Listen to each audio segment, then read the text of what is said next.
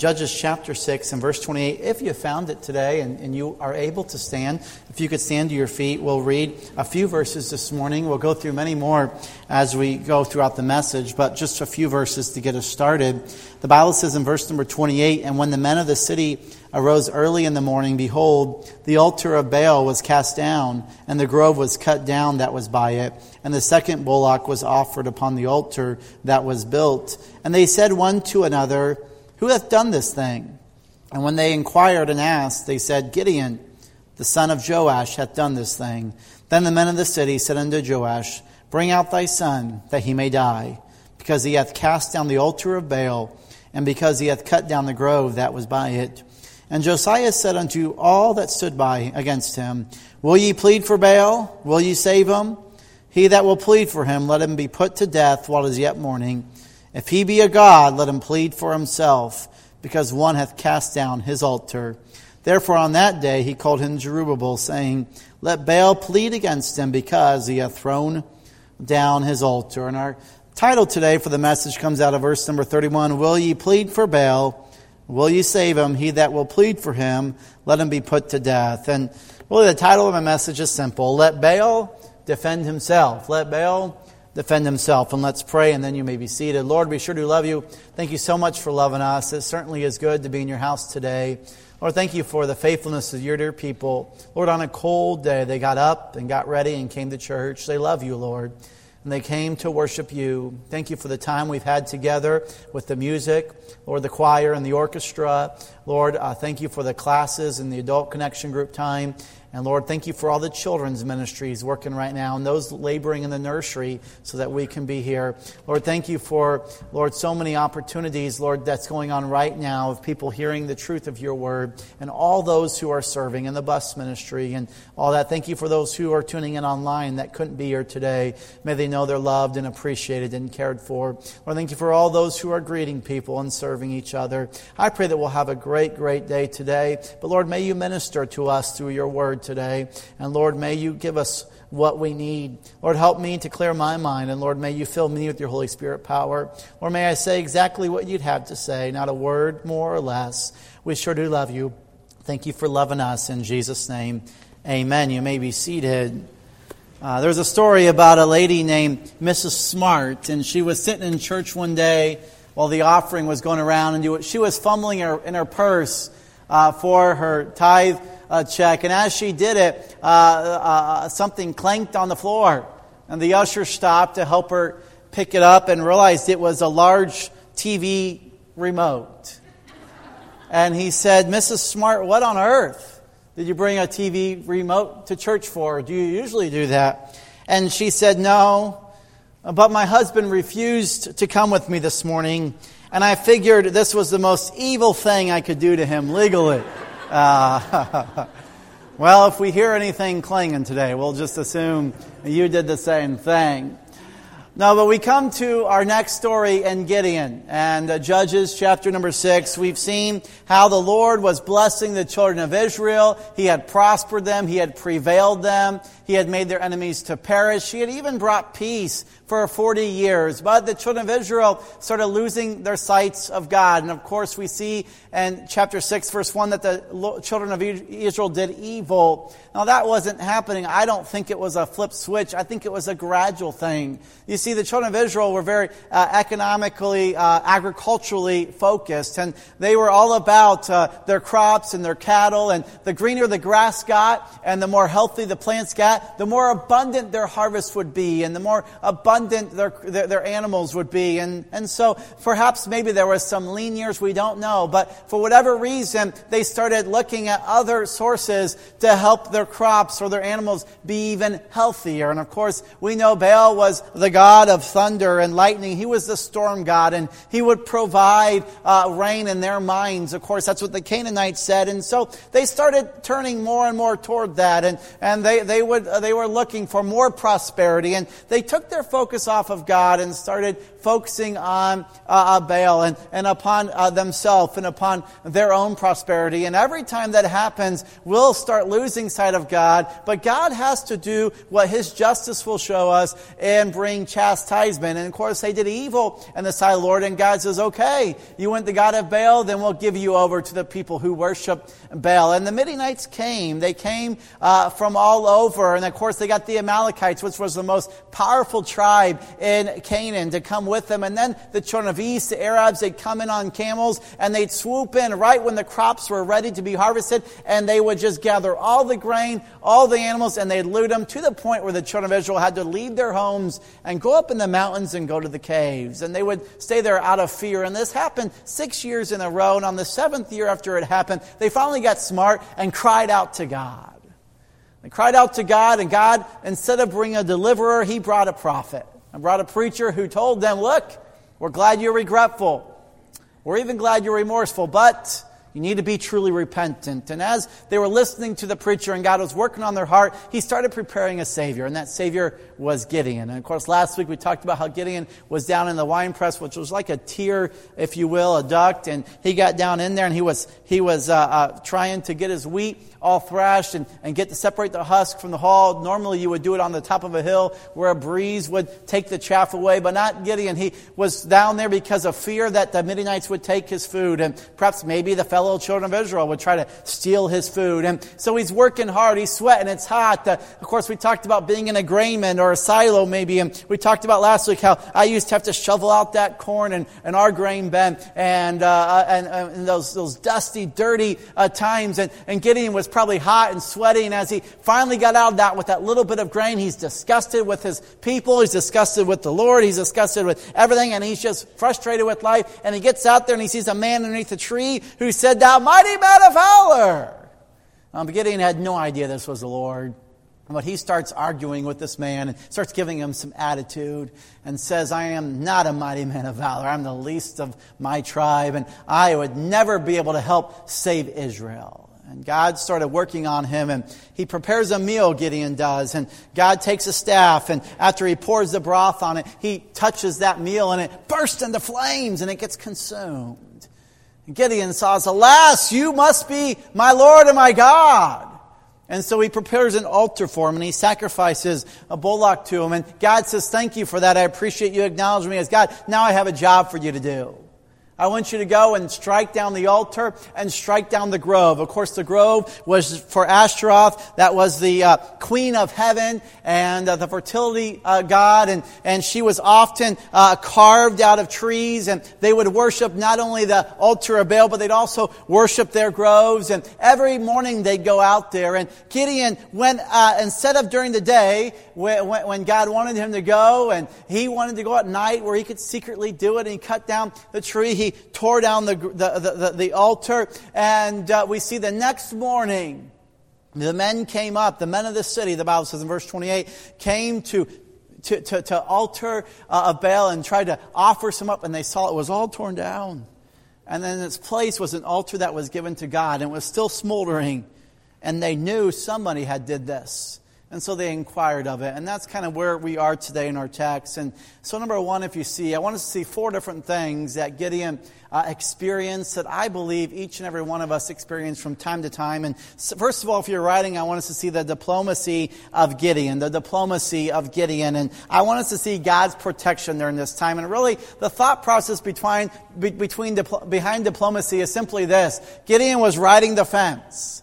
He was starting to really trust God, but he also was scared of and fear of man, and he wasn't quite sure which way he was going to go. And the Bible says in verse number 28, "And when the men of the city," this is perhaps a remnant of the Canaanite population, this could even be different Jews that rose to influence and power, and here they are coming forward there. And the Bible says it rose early in the morning. Behold, the altar of Baal was cast down, and the grove was cut down that was by it.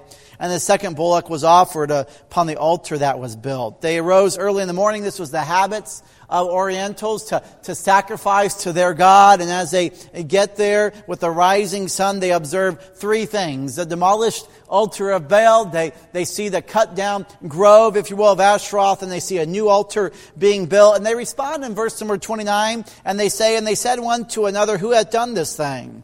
And when they inquired and asked, they said, Gideon, the son of Joash, hath done this thing. Some believe the servants couldn't keep a secret. They may have told their wife, they may have told their kids, and it slowly started seeping out. Some say maybe because Gideon was such a fearful man, but had done such an amazing feat, he stood out above and beyond the simple people there. We don't know exactly what, but I do know this. When you just do right, and you're not trying to cause a scene, you're not trying to make a statement, when you just do right, sometimes it causes you to stand way above the crowd. And just be prepared. When you're a new Christian, if you're trying to do right and live your life for God, opposition will come. But just remember who's with you. God will never leave you nor forsake you. And we see today Gideon is being accused of, the Bible says in verse number 30, then the men of the city said unto Joash, bring out thy son, that he may die, because he hath cast down the altar of Baal, and because he hath cut down the grove that was by it. Gideon is just about ready to be killed for doing exactly what God told him to do. And it's interesting because his father comes to his aid. Now, many people would say in our day and age, well, of course. I mean, what dad wouldn't come to his son's aid?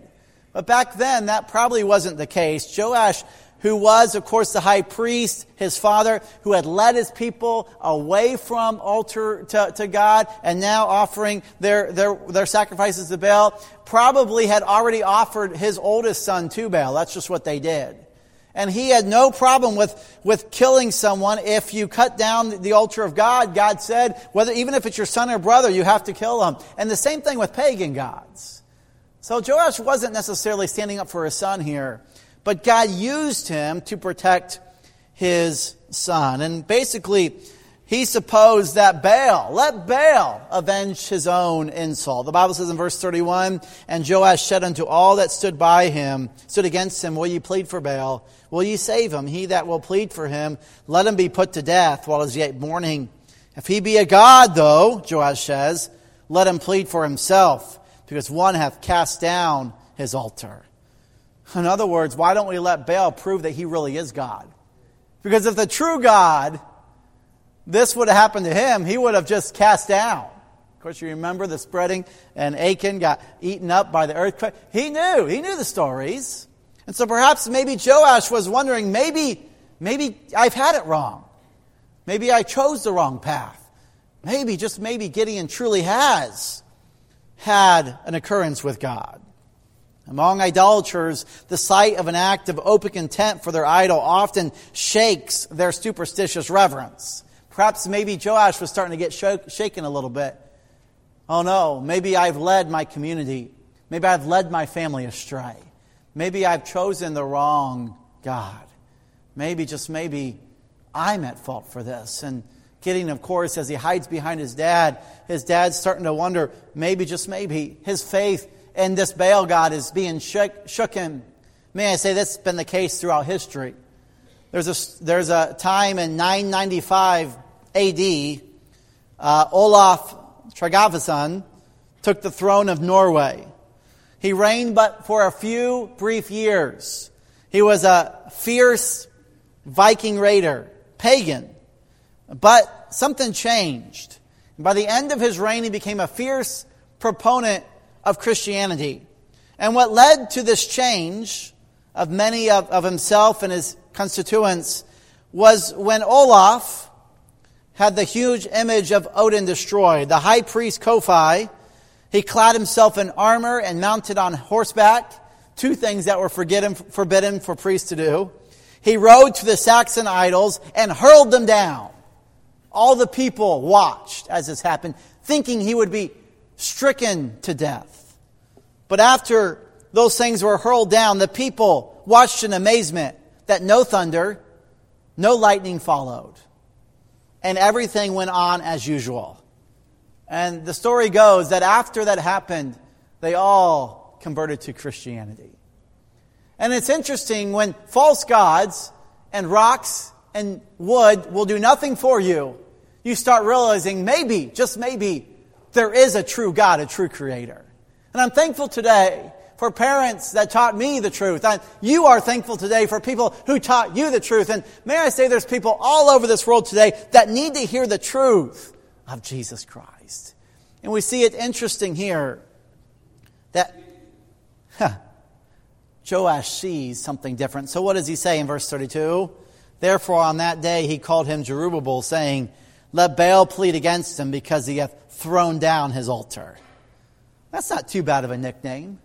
Jerubbaal. Why are you called that? Because he was bold enough to cast down the altar of Baal. Could you imagine the legend that's growing behind Gideon? Could you imagine people saying, wow, maybe we can follow him. Maybe, just maybe, we can. And really that's what happened. But before we get into that, I want to just bring some application today. That the men of the city inadvertently point to the central struggle which continually repeats itself in Israel. The choice between following God's chosen deliverer and leader and the false gods of the surrounding nations. Look at this struggle that's going on. Do we follow God? Or do we follow, which is Gideon, his leadership? Or do we follow Baal? And what should we do? Of course, they're smacked in the face. What should we choose? And may I say, you and I, like Joshua, have to choose you this day who you will serve. It happens on a daily basis, does it not? Now, you may not be threatened with your life by your choice, but every day you face choices. Teenagers, young adults, we all face choices. Are we going to serve God today? Or are we going to serve the flesh? Are we going to serve God today? Or are we going to let Satan win again? We're going to let that vice take over. Are we going to serve God today? Or are we going to compromise? May I say, it's not easy, even for me. But we have to decide, choose you this day who you will serve. As Christians, we face this battle. And James writes to us, and James 4:4, the remedy, the friendship of the world is enmity with God. Whosoever therefore will be a friend of the world is the enemy of God. We have to understand that if you're a friend with the world and friend with God, you're going to have internal struggle in your life. You must decide if you're going to be a friend of God or a friend of the world. You can't be both. Either you choose God or you choose yourself, the world, the flesh, and the devil. 1 John 2:15, John reminds us to love not the world, neither the things that are in the world. If any man love the world, the love of the Father is not in him. So you may be sitting there today saying, well, how do I get through this? How do I do this? I can't do this on my own. Even Paul says, I die daily. So we all struggle with this. So how do we combat that? Well, we must understand that there is victory in Christ. 1 John 5:4. For whatsoever is born of God overcometh the world. And this is the victory that overcometh the world, even our faith. Do you realize this morning that when you struggle with sin, God wants to give you victory over that? But maybe you're here today in a web of sin and you do not know God as your personal Savior. How do I get victory over sin if I don't even have God as my personal Savior? If I don't have a relationship with Christ? Well, let me try to illustrate it this way. Years ago, there was a man who went to the IRS office in Oakland. He waited, and finally he was escorted through a warren of cubicles to the person that he was supposed to meet with, the agent. He told the agent exactly what happened, and the agent said, okay, I'll take your case and I'll be back in a little bit. The man said, 15 minutes went by, 30 minutes went by, 45 minutes, hour, 2 hours went by, and the man thought, surely they've forgotten me. Suddenly, the agent came back. She handed me a sheet of paper and said simply, there, it's all done, it's settled. The man thought, well, at least one thing's done. Now I got to go to the next office or wherever they're going to send me. But honestly, he said, I didn't know what she meant. What she meant was that the whole process was settled. She turned the paper over and revealed the 9 signatures she had acquired all the way up the IRS ladder, so the case was now closed, and closed in my favor. And this is what he said. There, in the midst of a warren of bureaucratic animosity and powerlessness, I encountered a person who became my advocate, who heard my appeal, and who took the initiative to do on my behalf what I could never have done for myself. She met me at a moment of isolation and fear and set me out with a resolution when I anticipated nothing but delay. Maybe you can resonate with that today. I'm not saying you're in trouble with the IRS, but I am saying maybe your sin is keeping you from Jesus. Maybe you don't know where to start. Maybe you're a mess. Now, you wouldn't admit it, and we wouldn't point that out. But maybe in your mind and your heart, you don't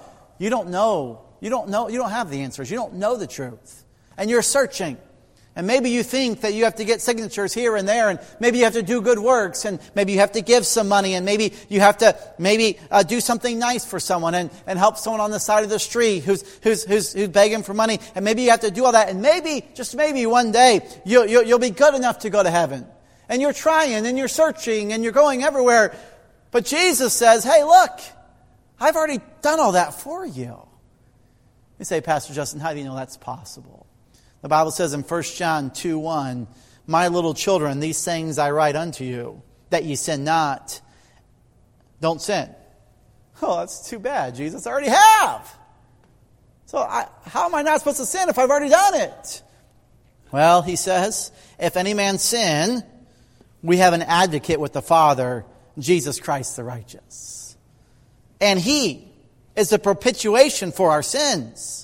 Now that's a great word, which means he wants to be the substitute for our sins. In other words, he wants to take your sins and mine, no matter how massive they are, no matter how complex they are, no matter how suffocating they are to you, no matter how frustrating they are to you, no matter how much in bondage you are to him. He wants to take all of them on himself. You say, well, how did he do that? Well, years ago, the Bible says that while we were yet sinners, Christ died for us.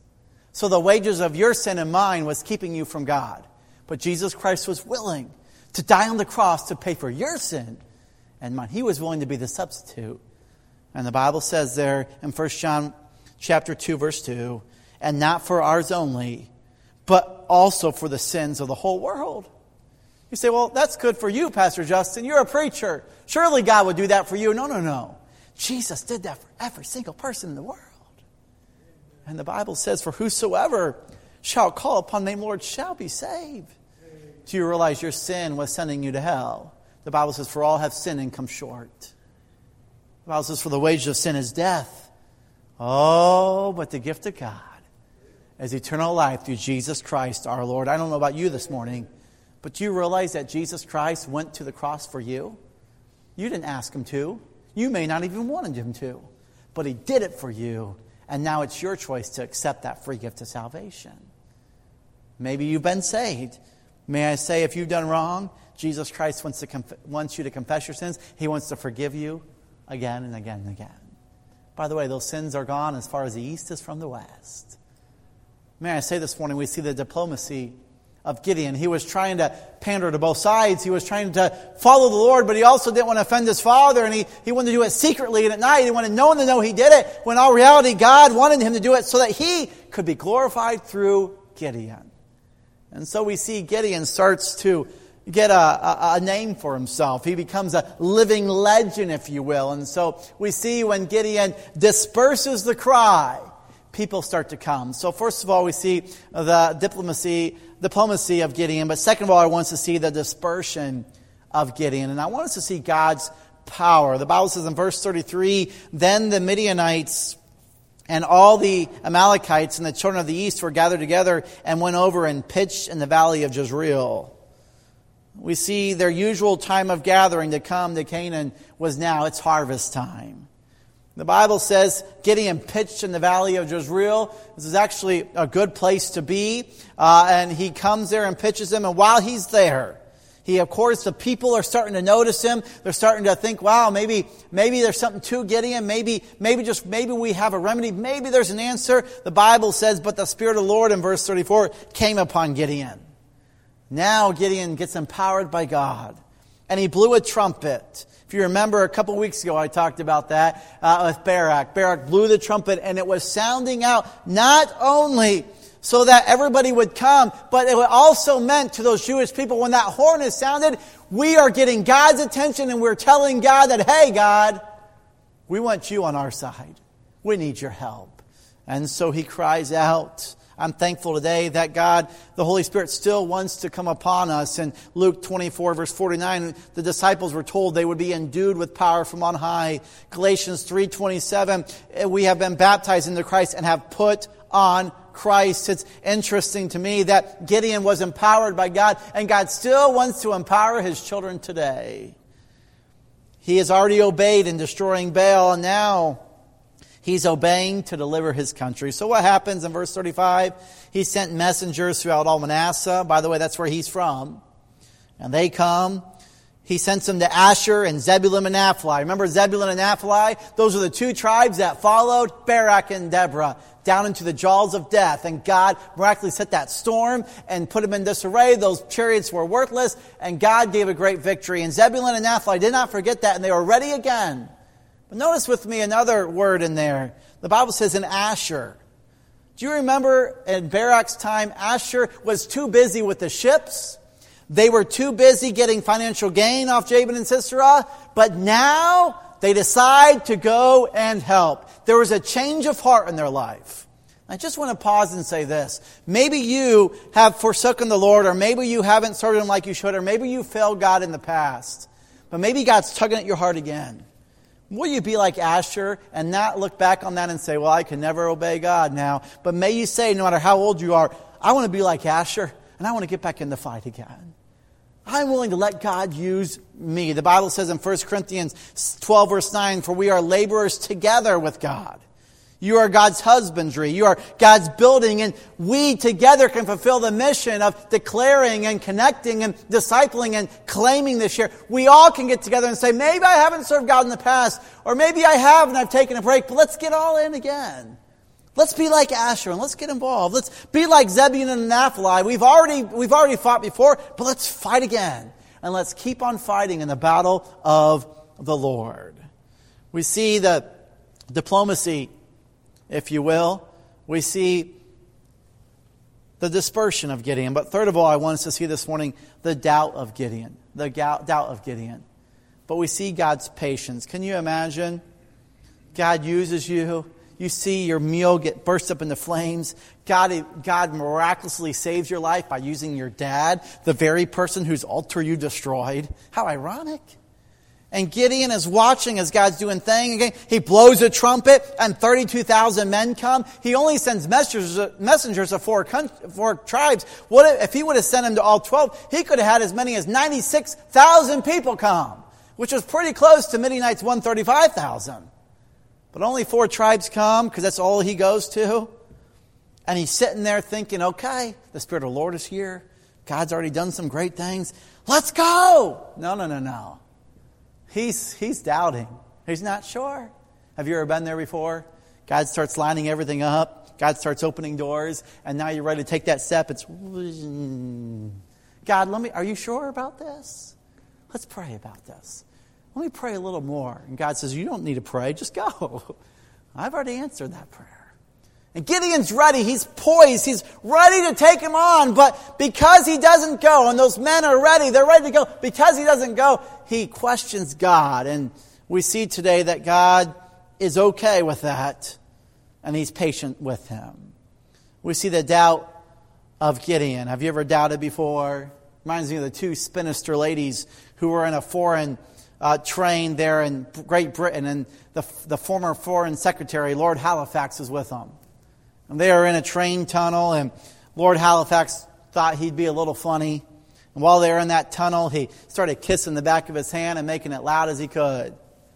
It sounded like someone was kissing.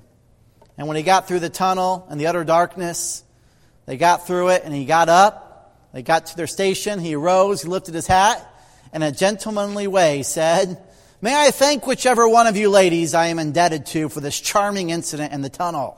He then beat a hasty retreat, leaving the 2 spinster ladies glaring at each other. Now, neither of them had done anything, but he had created doubt between them. And Gideon is experiencing that doubt, and maybe you too experience doubt in your service for the Lord. But you know what God wanted to show Gideon?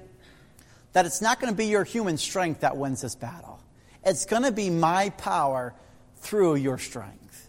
And may I say this morning, it's never going to be our strength doing something great for God. We can try our hardest. But until we decide to get alone with God and say, God, I'm going to partner with you. I'm going to let you do it. Then and only then are we going to see great things accomplished for God, because it's not for our glory. He will exalt us in due time. It's for His glory, and we are created to give glory to God. Amen. We see in verse number 37, He sets out a fleece. Behold, I will put a fleece of wool on the floor. He puts that fleece out. He says, if everything's dry around it and the fleece is wet, I'll trust you. That next morning, he was able to wring a whole bowl of water out of that fleece. He says, wait a minute here. That was too easy for you, God. I'm going to do something even more. And by the way, if you look at that, the fleece actually was going to retain water. The wool retains water quicker than anything else. So then he decides, if everything else is wet and the wool is dry, then I'll know it's really you. And you know what God does? If you read the verses there, God does it. Aren't you thankful this morning that even though we doubt God, and even though we question God, and even though we're slow about things, God is still patient with us today? Amen. I think of me as a parent. I have young children, trying to get them to ride that bike without training wheels on. Let's do it. And then they start, whoa. I got you. I won't let you fall, I promise. I'll be right here beside you. I don't know about you, Daddy. I don't know. But you know what? As they can trust me older and older, their faith grows in me, does it not? And you as well. And God was patient with Gideon, just like we're patient with our children. But you know what? There comes a time where we need to mature and grow up and just trust God. And we see that here where God says, all right, Gideon, you want to prove me? I'm going to prove you. May I say in Mark 9:24, the Bible says, Lord, I believe, help thou mine unbelief. Maybe you feel that way sometimes.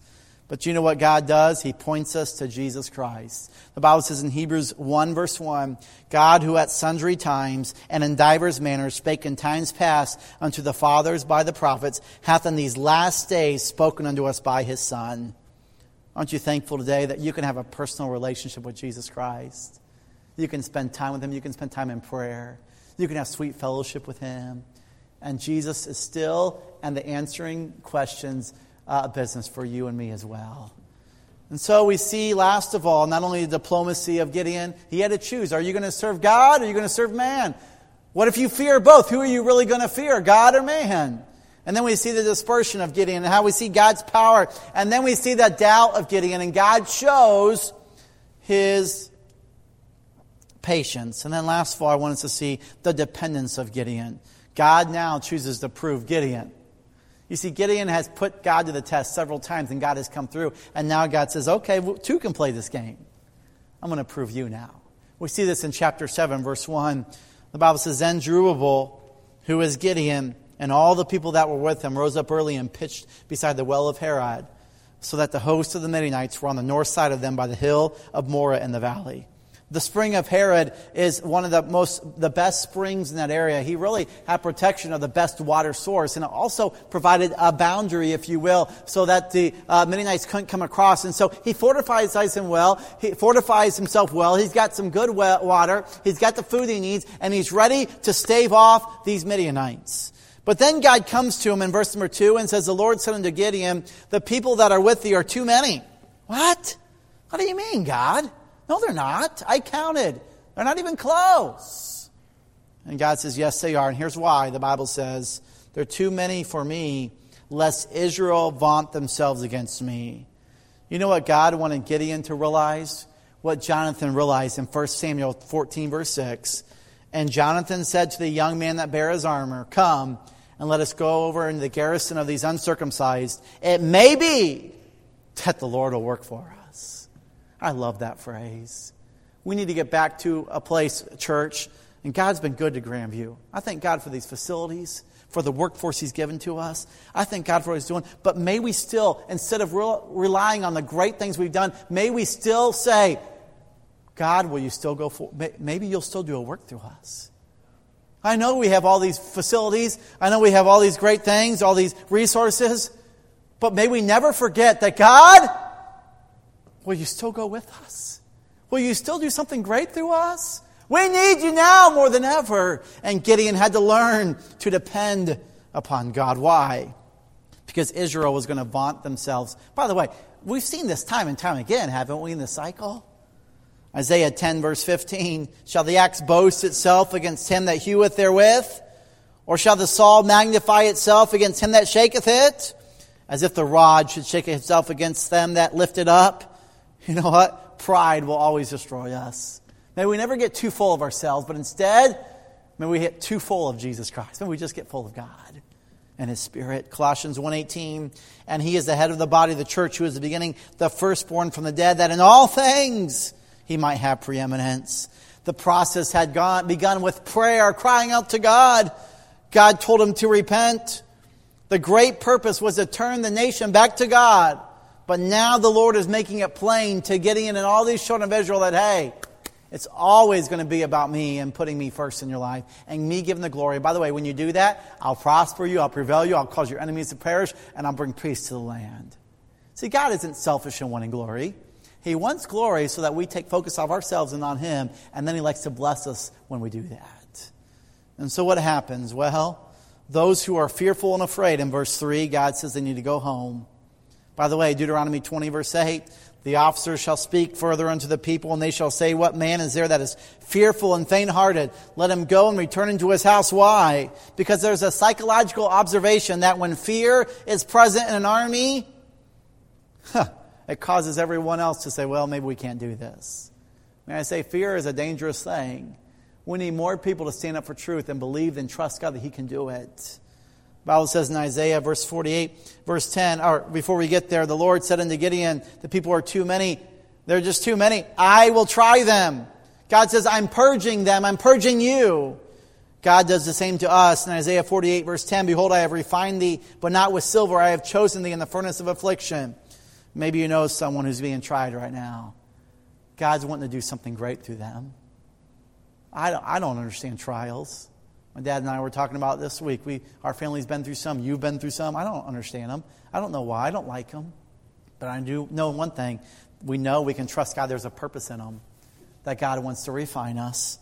And God wants to use us for greater things. Job learned this in Job 23:10. But he knoweth the way that I take. And when he hath tried me, I shall come forth as gold. Why? Why does God do this to us? 1 Peter 1:7.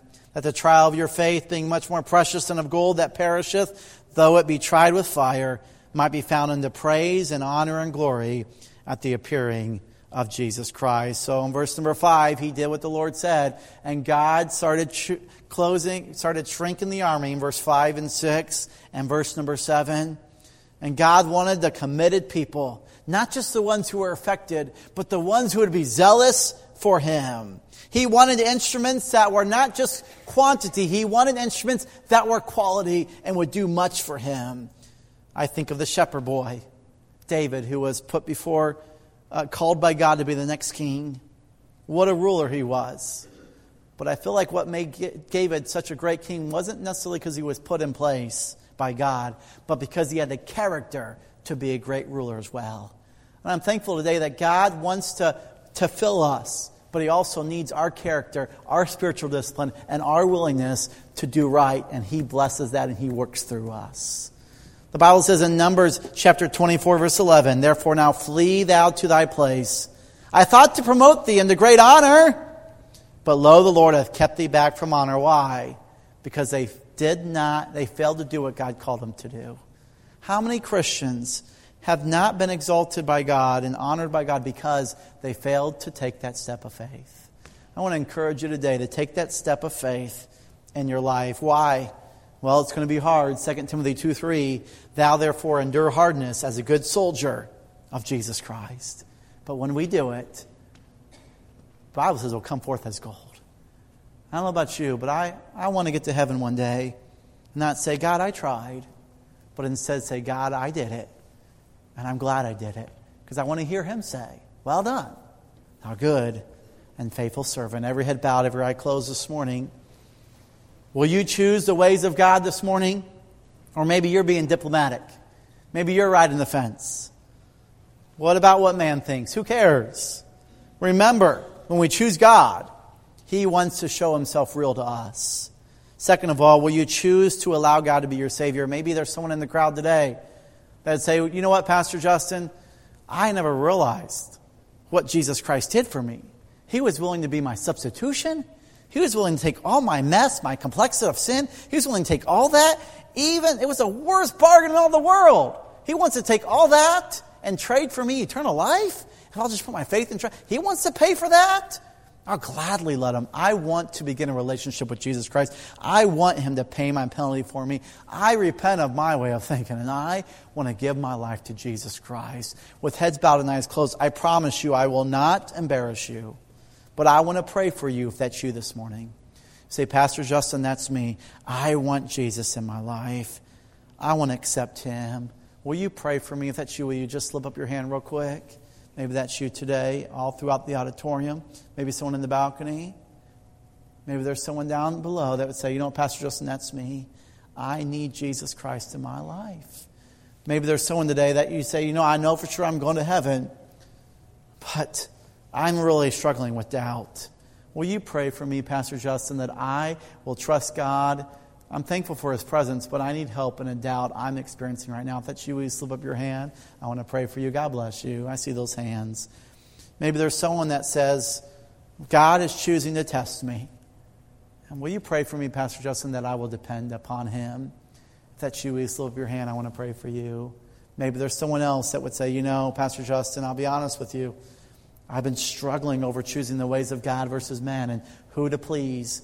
And I learned this morning that it just pays to trust God and please him. Will you pray for me in this area? If that's you, will you slip your hand? Maybe there's someone that would say, Pastor Justin, I'm overwhelmed with something, a burden right now. I'll be honest with you, I'm not doubting God, but it's just really heavy. And I'd love for you to pray with me. If that's you, will you slip up your hand? God bless you, Lord. You saw the hands, you know the hearts. Lord, I pray you'll be with those who are struggling with things. Or they're buried maybe. Maybe they're like Gideon. They're hiding behind some things. They don't know if they should choose you or if they don't want to offend people. They're just kind of right in the fence and nothing's really being done. You're not truly being glorified like you want to be.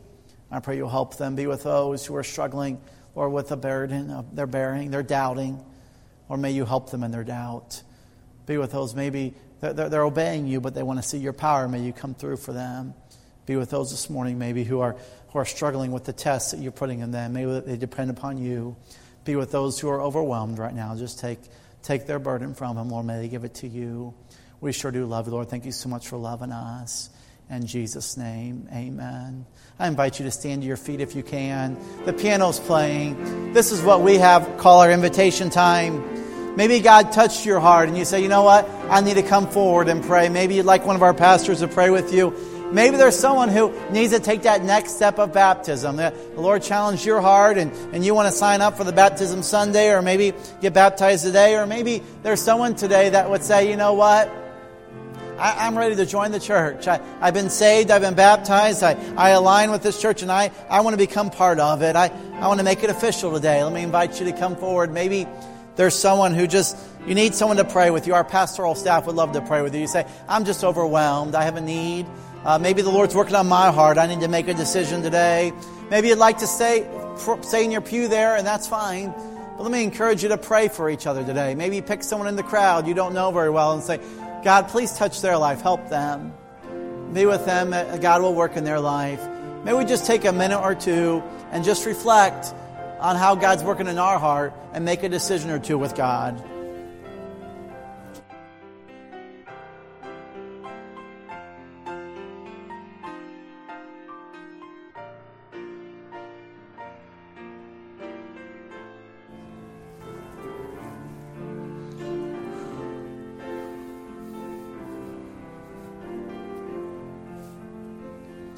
God bless you. You may be seated. Thank you so much for being faithful. You're a blessing and encouragement. What a blessing to see each and every one of you every single week. If you're visiting, thank you for coming.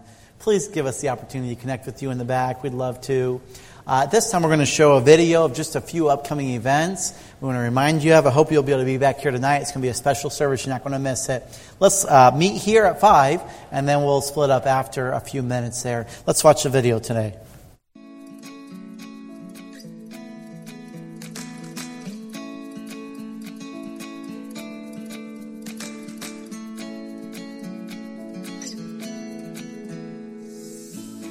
Good morning and thank you for joining us today. We hope this morning's service was a blessing to you. Join us tonight at 5 for our Level Up teaching and training modules. Mark your calendars for the church-wide outreach this Saturday, February 4th at 10:15 a.m. Join us for a delicious breakfast and an opportunity to share your faith in our community. GVCA registration for next school year will be opening to Grandview members and current school families on Monday, February 13th. After 3 weeks, registration will be open to the public, so be sure to get your registration in as soon as possible. Join us next Sunday, February 5th at 5 p.m. for special speaker Mark Bachman, who is the Eurasia team leader for FBMI. Join us Sunday, February 12th at 10 a.m. for I Love My Church Sunday. This special service will include baptisms, our children's choir, youth choir, and connection group emphasis day. Don't miss this exciting service with something for the whole family. If this is your first or second time here, we want to answer your questions and get to know you. Please fill out the Connect card in the pew in front of you and bring it to guest services as you exit the auditorium. We would love to meet you and you will receive a gift card. Have a great afternoon and we'll see you tonight at 5. Okay, there's a few things on the welcome desk. Maybe you'd like to sign up for our Best Years Club Valentine Banquet, and there's a few other sign-up sheets. I want to encourage you to do that. Please know God loves you and this pastor loves you. Have a great day. You are dismissed.